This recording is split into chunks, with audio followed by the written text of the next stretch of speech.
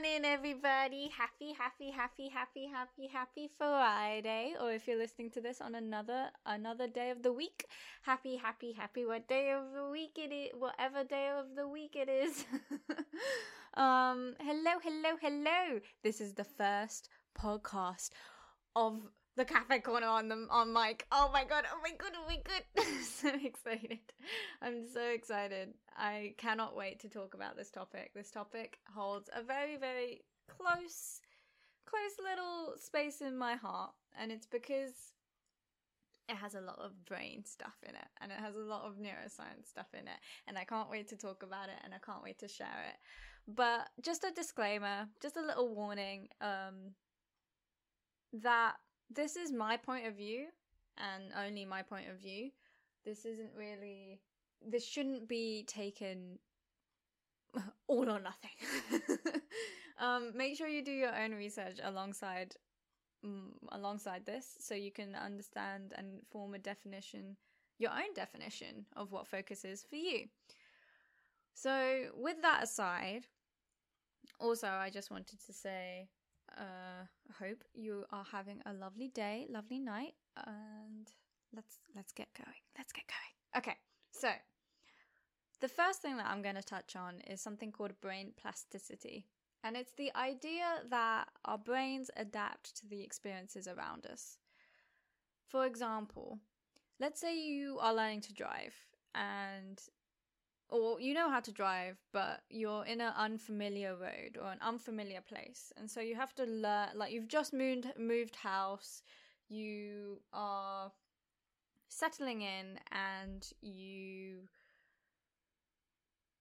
are figuring out the neighborhood, you're figuring out the road, and you are trying to navigate.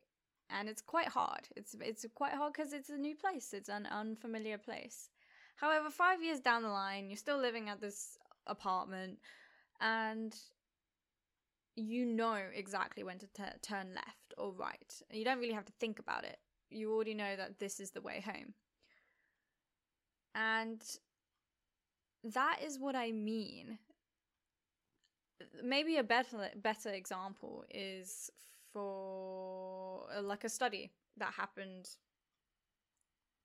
can't remember which year, but it happened in London, and it was a study investigating the differences in brain structure between individuals who were taxi drivers and who weren't. And Maguire was the name of the researcher, by the way, but Maguire found that those individuals that were taxi drivers had a bigger gray area in the hippocampus. Hippocampus is the area of the brain responsible for memory and stuff, but they had a bigger gray area in that hippocampus comparatively to the ordinary people. And this shows that our brains almost physically adapt the more we do something. So the more the taxi drivers drove around London, learning about the roads, learning which way is left to go central and which way is right to go outwards to the outskirts of London, the more the taxi drivers did that, the more it almost solidified these neural pathways in the taxi driver's brain. And they became stronger and stronger. And that caused a change in the brain structure of taxi drivers. And that fact still gets me to this day, how repeated behaviors can impact your actual physical brain. Now, let's leave that point aside. Let's put it away, store it in the back of your mind. We're gonna come back to it. We're now gonna talk about this little itty bitty little chemical called dopamine. Dopamine is a neurotransmitter that kind of allows neurons to communicate. It's not the only neurotransmitter. There's serotonin, there's noradrenaline. Adrenaline you might have heard as in relation to the fight or flight response. Or for any of my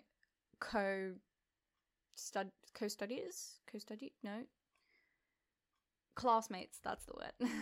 For any of my classmates in my psychology class, tend to befriend as well as fight or flight. But tend to befriend is like almost a counter argument to a fight or flight response, but I won't delve into that quite yet. So there's multiple neurotransmitters that allow neurons to communicate what to do in relation to what. In the case of dopamine, it is for cognitive functions or cognitive functions that require effort. So for example, self-discipline, critical thinking, motivation, focus, planning, attention. These things are all controlled by having high levels of dopamine in your brain. And the more you trigger the release of dopamine, the more depleted your dopamine gets. Which makes sense. It makes sense. The more you do something that you enjoy, the more the pleasure hormone is released and there's less dopamine to be released. And it makes sense. This system in our brains does make sense because it's almost like a feedback loop. When you think about it, if you do an action and the response is a positive response, your brain releases dopamine. And that dopamine tells your brain that this is a good thing to do and we should continue to do this.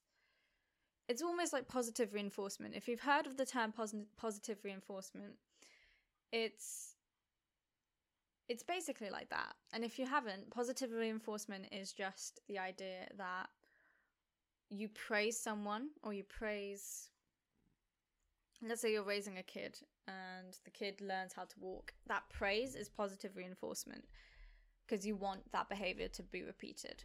So dopamine is almost like that. Dopamine is your brain telling you that this is a good behavior and this behavior should be repeated. Whether that behavior aligns with productivity or, I don't know, focus or any other thing is a different question. But if it's rewarding, then the behavior is more likely to be repeated.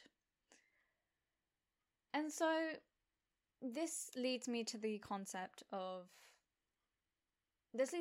concept of brain plasticity, because as dopamine is released, your brain sees this as a reward and as something to flag as important. And so its neuropathway, the neuropathway that is associated with the behavior that just occurred, so for example, taking a left and reaching home, that gets strengthened. That neuropathway gets strengthened and brain plasticity occurs. Your brain adapts to your experiences. Ooh, chair. So this then leads me to this concept of how social media influences our lives, or how we can use this to build our focus and our productivity. So when we use social media is almost like a instant gratification type thing. And as we use social media, or as we post something and we receive a like, we get that dopamine release. We get that hell yeah feeling, that pleasure feeling. And that is almost instant. That validation is almost instant. That dopamine release is almost instant. So as you continue to trigger that dopamine release, you are more likely to repeat that behavior and repeat triggering your dopamine. As you trigger your dopamine more and more, as your dopamine is released more and more, your dopamine levels in your brain are depleted. And when they're depleted, you'll find it harder to focus on tasks or to gain motivation on tasks or to do tasks that are related to self-discipline and critical thinking. And you'll lean more to tasks that are less cognitively demanding. For example, sleeping or doing something that isn't considered productive by your definition of productive. So let's just picture this. And I've done this very, very recently, actually. I woke up and I checked my phone. Went on TikTok, did a couple of scrolling, and as soon as I went down to sat on work, I was completely distracted, couldn't focus at all, had no motivation whatsoever, was so tired, and didn't really understand why until I literally read about this, and my entire world just went boom. But when we learn things like this, when we learn how dopamine affects our productivity or our focus, we can take actions to not prevent it, but to have less of an effect to it. My mouth just gave up there.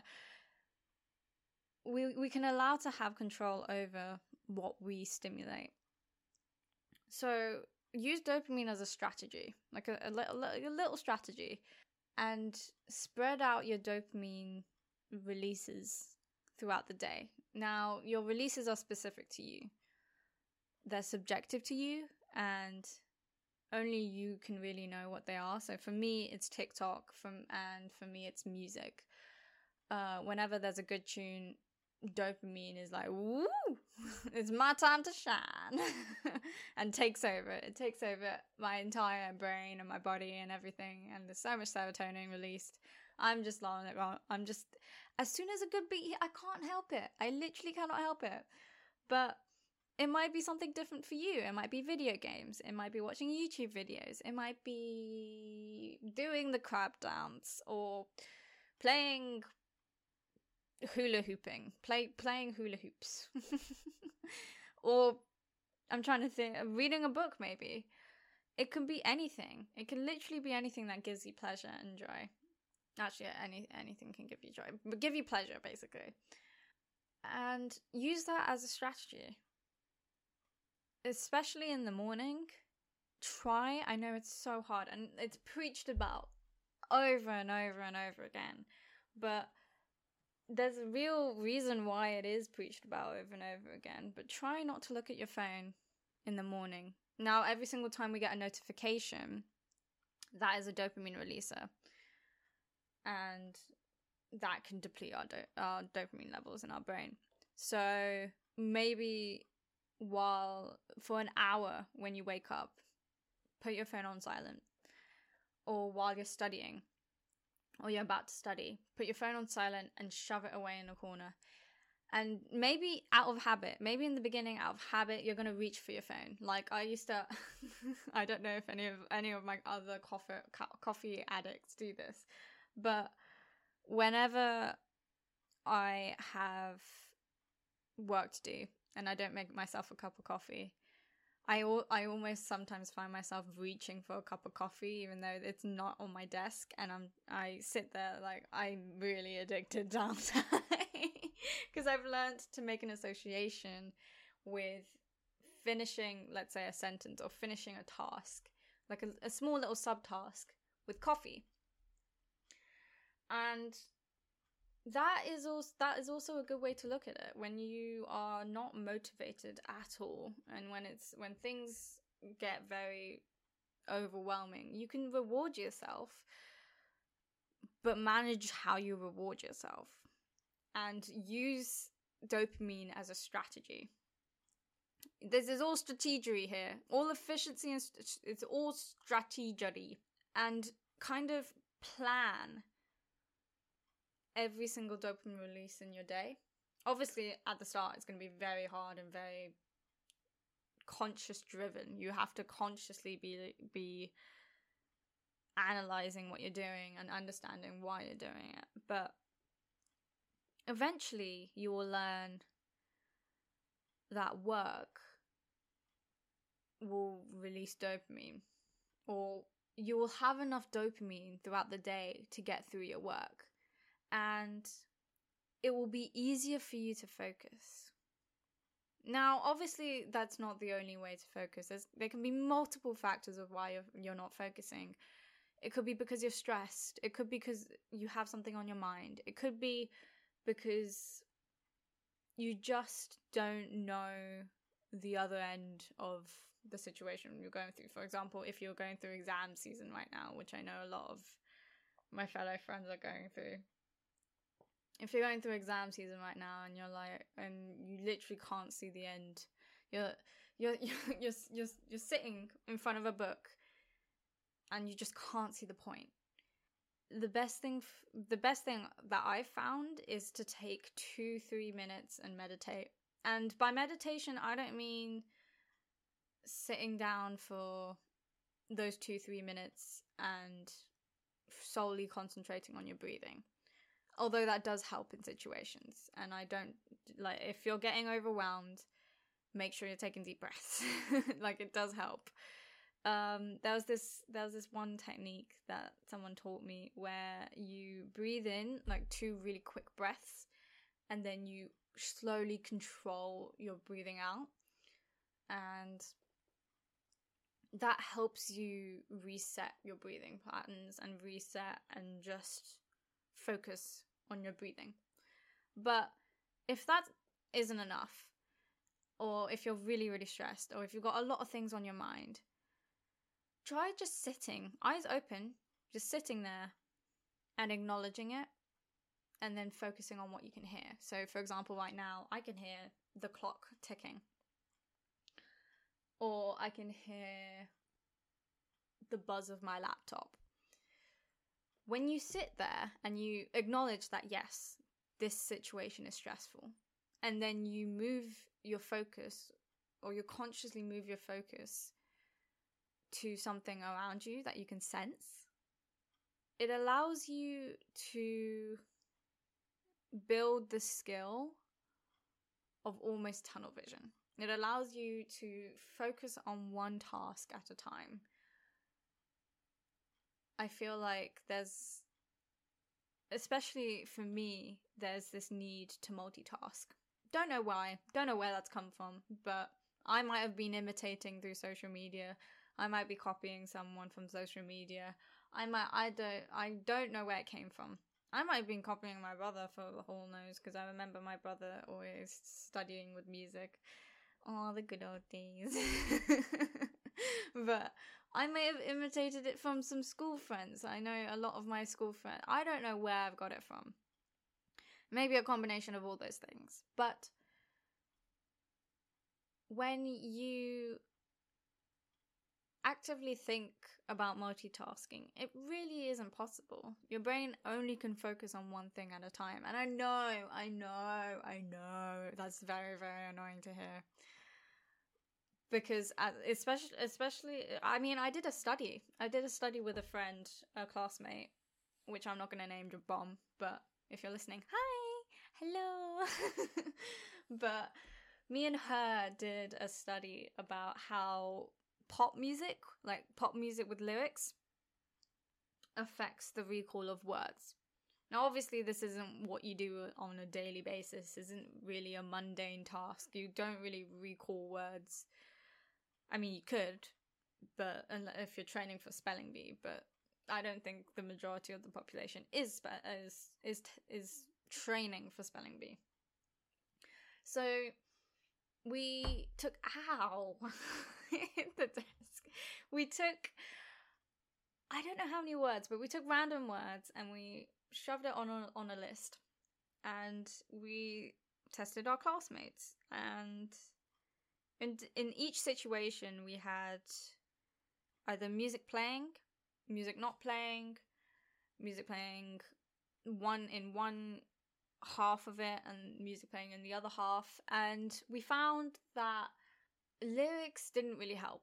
I mean, it was a very distracting song. It was like a Bruno Mars, na na na na na na na na na na. That one, I can't remember. What was it called?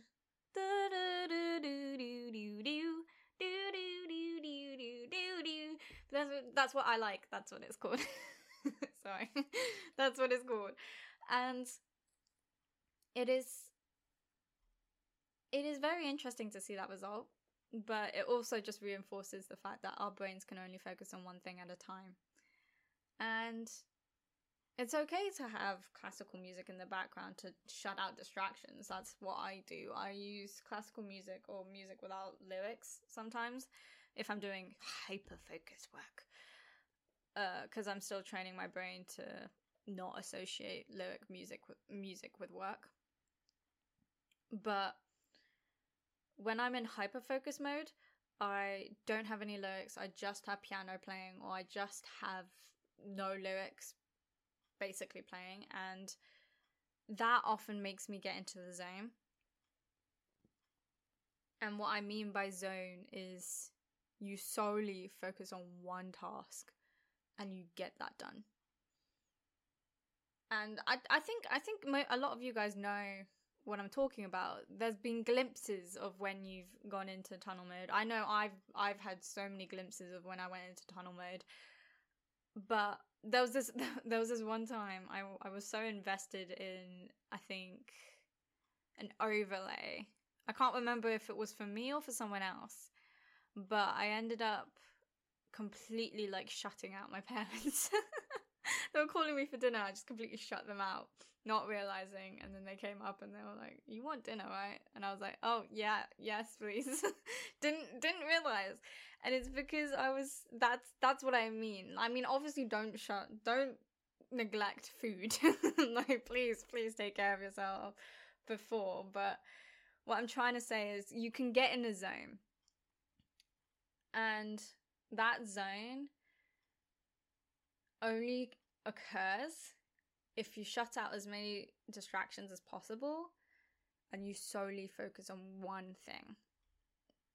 Because distractions equal dopamine releases. As soon as dopamine releases, your dopamine levels will deplete and you will find it so hard to remain attentive to what you're doing. Learning how to acknowledge stresses and acknowledge thoughts and let them pass is a habit that I am still trying to learn. And I am developing through meditation. And I honestly believe that meditation is something that everyone can benefit from. But even if it's just sitting down with your thoughts, like I said earlier, even if it's just sitting down and acknowledging them and then just paying attention, consciously moving your brain's attention to something else, is developing that skill. And the final thing that's helped me a lot, especially with my schoolwork, I did not want to do maths or psychology or biology willingly until I think halfway through my first year of the education or the learning process. And it was because I never really attached any sort of meaning to it. I never really understood what these subjects meant almost. And I know I'm sounding like one of those stereotypes. That's the word I'm looking for. There's teacher pet stereotypes.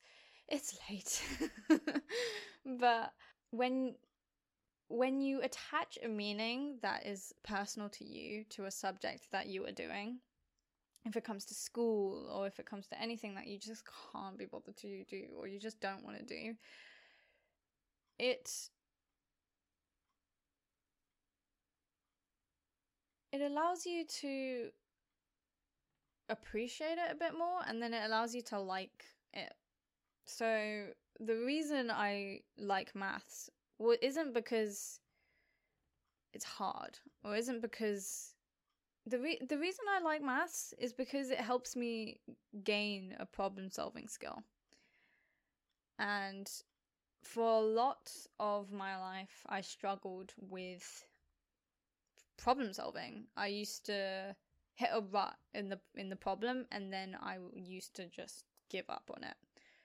And the reason I like math so much is at the end of solving a math problem, you get that dopamine release, you get that little pleasure. You're like, hell yeah, you just solved that math problem and you got it right. You go, girl. Like, that's what I mean. And that allows me to bring resistance into my life when I do face a problem. And I found myself not giving up that easily anymore. And when you attach meaning to something like that, it makes you a little bit more motivated to do that task. And that meaning can be specific to you. And it doesn't have to make sense to anyone. That meaning can just make sense to you. As long as it motivates you. And I think that's the beautiful thing about it.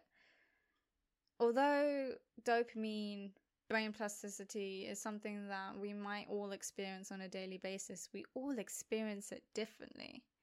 It's such a subjective experience, and it's so personal to you. Your dopamine releaser might be something way different from mine, and that's okay. Just learning how to manage them, learning how to control them, learning how to shut out distractions, learning how to attach meaning to things that you tend not to attach meaning to. It's this little itty bitty little things that can build up to so much more. I mean, you know, dopamine is a tiny little molecule, but it can affect our moods so drastically. Or the idea of compounding habits, one on top of the other. There was this really nice concept in Atomic Habits, which I highly recommend. But there's this really nice concept in Atomic Habits that states that when you're trying to form a new habit, associate it with an old one. And I heavily agree with that. Because you're going to then you're going to replace an association of that dopamine release with a new habit. And that's how I build my focus. Focus for me is just a habit. And I only view it as a habit. And I tend to ask myself, I look at my to-do list, and I tend to ask myself, do I need this dopamine releaser right now? Can I wait for this dopamine? Or, so for example, if I've done a task, then I can go grab a cup of coffee. Or if I've done a task that I've been procrastinating on, then I can go get a cup of coffee. If I've done, like, there's two categories that tasks can come under. Long-term dopamine and short-term dopamine, I like to call them. I don't know if that's an actual thing that people call it, but for me, it's like a long-term dopamine and a short-term dopamine. With short-term dopamine, this is dopamine I can get right away in an instant. With long-term dopamine, I have to work for it. And I ask myself, which behavior will impact me more? And often it's the short term for me. And it's slowly transitioning into the long term. The long term, it's getting there. But for me right now, I tend to always lean more into the short term because it's easier. It's easier to switch off sometimes. And that's okay. We need that. And also, don't beat yourself up if you do end up switching off earlier than you expected. Because things like this take time. And allowing yourself to have that time to build on something that is going to impact you in the long run is only going to be beneficial for you in the long run. And in a world where instant gratification is constantly around us, try finding a way of getting that instant gratification through your tasks. And start almost forming an association with finishing a task to, I get to have my dopamine now. And that can get very all the way to the other end almost, and you can start to become a workaholic and start to not realize how much of an impact that is having. So it's a very fine line that has to be drawn between getting enough dopamine and getting enough work done. There's always that fine line. And I think the best way I would approach it is to have accountability buddy. Tell someone that you're going through this change. Tell someone that you're saying, hey, do you think this is the right time for me to have this cup of coffee, or have this video game, or have this cup of tea? And then slowly but surely, your focus will increase, and you'll see yourself be motivated. Now, obviously, if you work hard and you've been told that you work hard, or you know that you're working hard, that is totally reasonable, and your dopamine releases is totally reasonable. And it's hard, like I've had to ask myself this question a lot recently, because it was brought to my attention, in all honesty. But I didn't realize that I became a workaholic. And that workaholic nature was because I assigned dopamine to my work. And I don't mind doing a lot of work. But there's all I had to ask myself, when is too much? When is the uphold? When is it that I'm saying, hey, this is too much now? And I'm yet to figure out that.